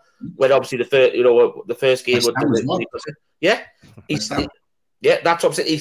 He's fantastic with that, but we don't play to that strength. And he's good in the air as well. And he's got that. I still don't understand, especially Fraser's played with Wilson for years and knows what Wilson likes, but for some reason we don't play to that strength. And I think that's why I would play Fraser over Murphy, because they've got that relationship with the fact that Fraser's two-footed. He can put a ball in from the left that he's used to, that he can attack. And I know that's sorry, Peter, I interrupted you there, but I'll just I agree. It's that we don't play to his strengths. At least at Bournemouth, they have an understanding. Fraser knows what Wilson wants, and it also he knows he can make a certain run and knows the type of ball that he's going to get from Fraser. He doesn't know what he's going to get from Miggy or Murphy or even Alan St-Maximin. He doesn't know. I think he just started to build up that relationship with Maxi towards the end of last season, but obviously he's not fit and he's not been playing. And I do feel sorry for Wilson for that reason, because it might look like that he's not in the game and he's not doing anything. He is. He's making all the right runs, all the right movements. He's just not getting the ball, and it would be frustrating. If I was him as a striker, I would be really, really frustrated. I'd be happy that I'm doing a job for the team. He's occupying two centre backs. He's been big, physical. He's been hard to manage. But what comes with that is the injury. And you mentioned that you're worried about him making those sprints and those presses and him putting up with his hamstrings. Actually, I worry about him getting injured from that physical game, because that's all he's been able to do at the moment. He's been big and physical, holding up the ball. He's getting ragged around all over the pitch because he's trying to play that physical hold-up play. For me, I just think he needs to be given more service in the box so he can make those runs in and behind. And I think that's where he's at his most potent and he's most dangerous. And so, I just feel sorry for Wilson in that respect. But I do think he had a good game. He did such a good role for the team in a different way. So that's why, I would give him an 8. But, I think, seeing the way he played, I actually think he'll probably play on Sunday. I think he'll play on Sunday. I think they'll continue to do another 60, 70 minutes at Tottenham to see if he can nick a goal here or there. Because let's face it, Tottenham's defence are not good at the moment, and he's the type of striker that you can do to expose. They'll do the 60, 70 minutes, see how he gets on, how are we getting on in the game. Can we stretch it to 75, maybe even 80? Give Wood the last 15 or 10 minutes and just rest him and recuperate him and build from that. And I think that's what they're going to do now until after the World Cup. That's just how I see it, which is a shame. But if it helps the team, then so be it. Yeah, we have to do something just to manage the situation when we're in with regards to our strikers. Okay, that's it for our ratings. We just want to say, click the button. Thanks for watching. Make sure you subscribe and hit that like button as well, as my internet is dying here. So just now I see it popping up. Great. So that is that. I want to give a shout out to our other sponsors. We've already put Richie in jail and mentioned the radiatorshed.com. So check out that. Those suits you, Richie. Right, then we'll give a shout out to, and I'll remove the banner here, to shybarns.com, and it doesn't appear on my screen. Now it is. And the range that Simon has available there: hats, t-shirts, hoodies. Also, you'll see the loaded range that's available there as well. I can't see it, but you should see it on the screen now. And also the away days version of the t-shirt, and that also comes in a variety of different colors. I know I might stick up the yellow version here, Pete's favorite color version, the Brazilian one. But also keep an eye out on shybarns.com, because there's going to be some new loaded goodies going on that pretty soon, in talks with Simon at the moment. But yeah, also shout out to Pins and Prints, and the range that Pins and Prints have available there. You can see them there, and go check out the sites for the latest. Also shout out to Machine House and Marty at Machine House, and the range of t-shirts and hoodies that are available from the guys at Machine House. And we must get Marty on at some stage as well, and to talk to us about the company and tell us a bit more, because we've been talking about these t-shirts and hoodies for ages. It'd be good to meet him as well. Also shout out to Dean at the Jolly Rise as well, and check out, there's a nice white and black t-shirts on Dean's site, so check that out when you get a chance as well. And Dean is another one we'll have to get on at the show at some time. But yeah, that is it for the sponsors. Let us tell you what, and if you're still with us and you haven't hit that like button, make sure you hit it. And if you're new, make sure you subscribe. What is coming the rest of this week and into next week? So, Pete, tell us first about what's happening tomorrow. Yeah, well, Away Days is back. We knew it was going to be a busy week in terms of matches and preparations for Away Days. So Away Days is back. We've got new Spurs order that joined us last season. They'll be coming on. I think they're just confirming who it is that could well be joining. But look, if none of them join and not able to make it, because it is a very quick turnaround, we'll be doing our own preview regardless. So we'll have the team on, talking all things Newcastle and Spurs. But yeah, hopefully Owen will be able to make it and talk about the game. It's going to be an interesting game. I think most people thought, Spurs were going to be a difficult one. Not as cut and dry, particularly after that performance midweek. And they've got the likes of Kulusevski and Richarlison missing. They don't seem the same potent Spurs. Could we cause an upset? I'm not sure, but it'd be great to hear the Spurs' opinion on that and how they're building to the game. So yeah, keep an eye on that one. Looking at 7:30 start. Anyone and so many in the chat are always supportive of Away Days. Make sure you're there. Get your questions in for the guys, and it should be a really, really good one. Looking forward to it. Cool. And I know there was the question at the end of the last show we did together, Pete, about would you take the win at Everton if it meant you got nothing from the Spurs game? I said I wanted at least a draw. So now we're going for the win. Now that we've got the point of Everton, we're going for the win now. I like it. Let's go for it.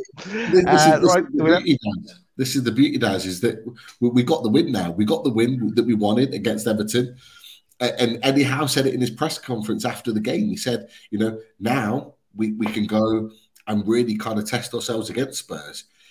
He's almost saying is that it's not a free hit. No game's a free hit, but we can go out and really give everything to that Spurs game, because we know after that we've got a week's rest after this very busy week. So we can go out and just give everything. And look, Spurs have to win. If we lose or take a point, we'll take that, and it's the upset. Spurs have to come out and play against us. The problem is that their midfield is not attack-minded. They're very defensive-minded, and we can exploit that. Nice one. Well, we will be back after that game as well. And on Sunday at 7:30 is when we'll do a reaction show for the Spurs game. That's what we've penciled in at the moment. And then on Tuesday next week, Loaded Cube is back. So if you fancy coming on and having a chat with us, plenty you have already, and anyone else, and especially new people as well that have never been on with us before. We love to meet a few new people, and then especially the people that are in the chat, chatting to us the whole time in the chat. Come and stick your face on camera as well and have a chat. Come with a topic that you want to discuss, and we'll take it in the cube, where we put you in the main center of attention on the big screen. So that's something on Tuesday to keep an eye out for. Then that's it for the upcoming shows that we've penciled in at the moment, lads. Do you want to go questions, or what are we doing? Yeah, there's a few good little questions here to go through. Just David R brought up this fantastic stat earlier on. Our current points to games ratio is 1.63. So at this rate, we will end up on 62 points. That would have secured 6 last season. Do you see us keeping up this ratio? He believes it's feasible. Quick answer for me, yes, I believe we can, because we've still got people who want to come back from injury. Daz? I agree with what you're saying, Richie. Yeah, okay. I think we can as well. I think I said at the start of the season, 8th or upwards for us, and I'm delighted that we're sitting in 6th. So, and I think we're solidified in that top 7 now. Pete? Yeah, definitely.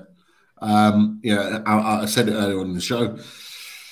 You look at Villa, Southampton, and you look at their games that we can win, which would then average out the amount of points to games ratio that we would get if we won both of those games. I also wouldn't rule out Chelsea at home, last game before the World Cup at St James's in the Premier League.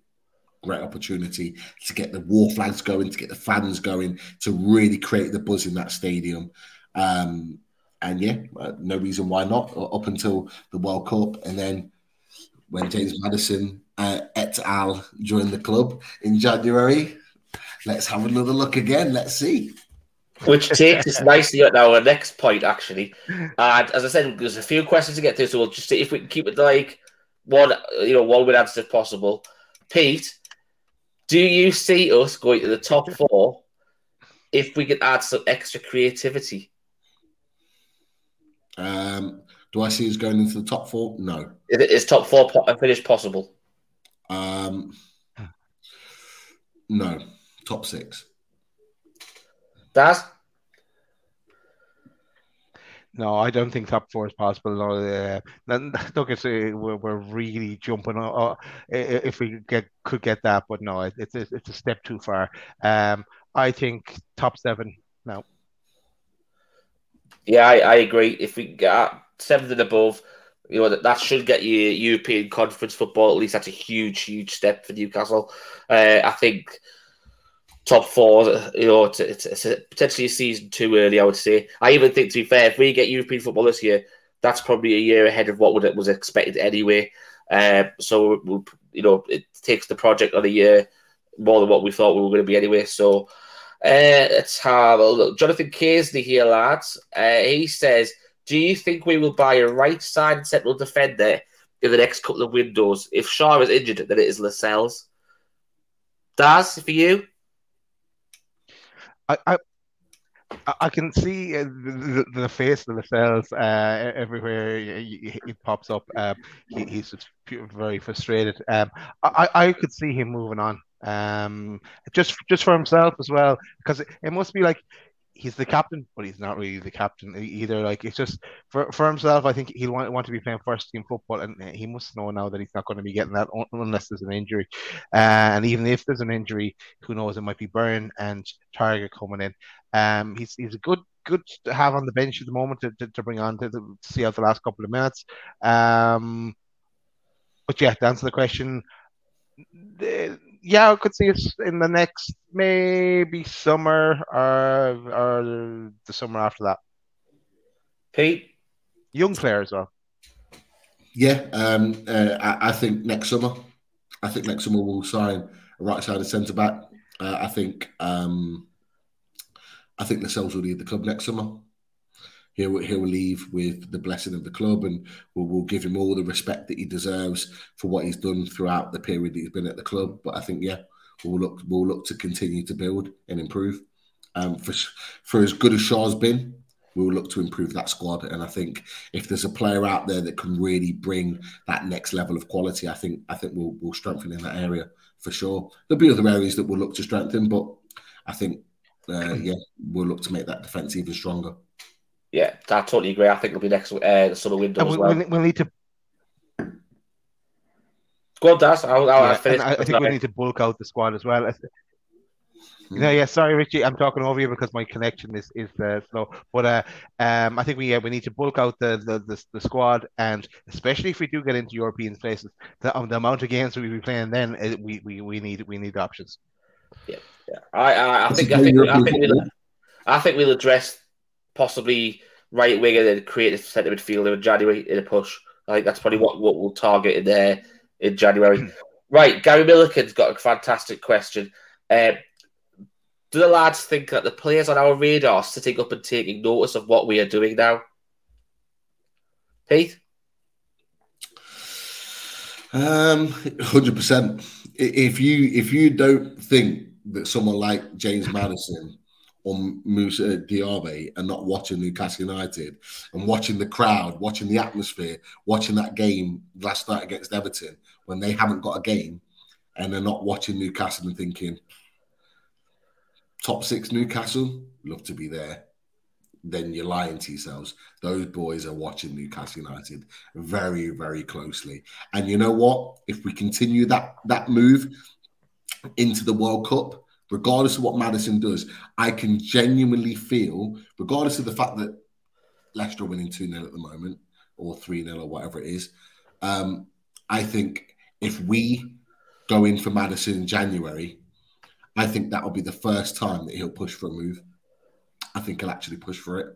And he'll go, you know what, I can see the potential in Newcastle. They're not sitting 11th, 12th in the league. They're not sitting 10th. They're sitting in the top 8. And they've got a real good chance of getting European football, which is exactly where James Maddison wants to be. I think he pushes for it big time. Yep. Daz? I think the same as Pete, and one other thing I'll add to that is that I think in the summer as well, our wage structure goes up another level. There'll be a bit more added onto it. So, because even talk of Bruno getting a new contract and the figures that will be mentioned, so that opens up more options to us as well that would consider coming to us. So all good. Yeah, I want just the name answer only for this one because there's a couple of little stat points, quick ones we can go through. Gary Milliken again, he wants to know who is our most improved player so far this season. For me, it's Miggy.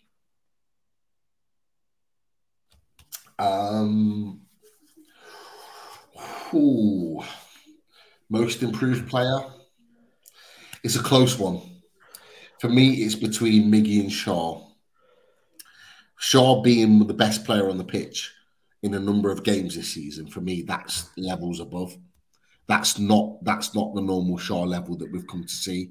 But yeah, you could argue that Miggy making that step up. I'm not going to say which one. Anyone between the two, you could argue for. And to be fair, you'd probably be happy with either. Daz? Yeah, I can see what Pete's saying about Char, but I think Char put in a good performance last season. So for me, it has to be Miggy as well. Look at we were getting rid of him in our squad game 1, and some of us were keeping Murphy instead of Miggy. Not you, Rich, But yeah, so Miggy has to be the one that's been most improved. Look at all the goals he scored, and like this is the kind of player we thought we were getting when we signed him from Atlanta. Yep. Right. A couple of these are just the ones we can just breeze over here, so there's nothing really we can comment on it. We have PDK wanted to know who was Botman's partner his last club. That was Jose Font, was his centre-back partner at Lille on that one. Keith just wants to reiterate again what we already know, that Jack Grealish has only scored 1 goal in 10 games this season compared to Miggy's 5 goals in 11. Johnny Two for Life, he wants to know, lad, we have discussed this, and Battleground Europe will be coming back during the World Cup break. We don't know who we're going to invite on because everybody who we had on in the summer is not in the Battleground Europe conversation this season. So that will be an interesting one, and Pete will probably have to dig deep on his contact list. But yet, the originals probably won't be there, so we might have to get a few others on that one. To be fair, I think some of the originals will be there. I think some of the originals might not want to be there because of the stick that they might get. Leicester Till I Die being one of them. But there might be some additions to that. Little Dan will be wanting to be there because regardless of where Wolves are, he'll just want to be ripping the crap out of every other team that are there. But look, Dan Lawless will be there, no doubt. Little Dan, there'll be a few others, maybe Brighton. Maybe Brentford. We'll look at some of them as maybe new additions, even D from Palace. We'll see, but we'll have a good chat, and it'll be a really, really interesting one. There'll be some fireworks, you can guarantee. But we'll lock in a date for that, and we'll let you guys know. Yeah, an interesting one here from David R. Do you think Eddie Howe would have turned Boomsong into a superb, solid centre back? Now there is limits. With Shaw, he had to Boomsong didn't. So I think that one, we'll leave that one as it is. And an interesting one just to go out on here. Keith said, iSport exclusive. Man United are considering releasing Ronaldo on a free transfer after last night's event. Now, I don't know whether you guys saw this, but obviously he walked off last night after he was classed as an unused sub. However, the Mail actually released a story about an hour before we went online tonight, stating that Ronaldo actually refused to come on last night when Ten Hag wanted to bring him on. So that is one of the reasons why this is potentially in the offering. We'll see. We don't know. There we go. But Daz, back over to you to finish off, mate. Just to add on that, Ronaldo's put a statement out tonight saying that he's, heat of the moment can have an impact on that and all the rest of it. Ronaldo's handled this situation poorly. Whereas he should have been the pillar of support and strength in that Man United team, he's not, and he hasn't handled that situation well, and it's looked bad on him. And United have done everything in the correct manner; they've handled it absolutely spot on. Fair play to them.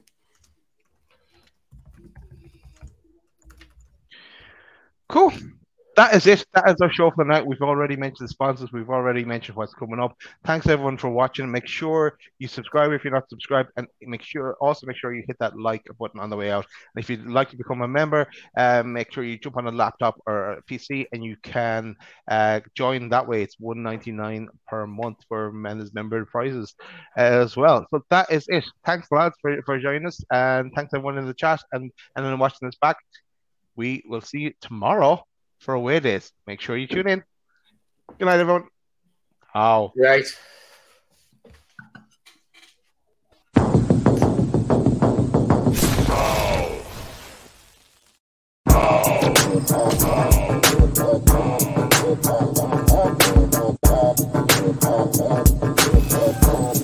Oh.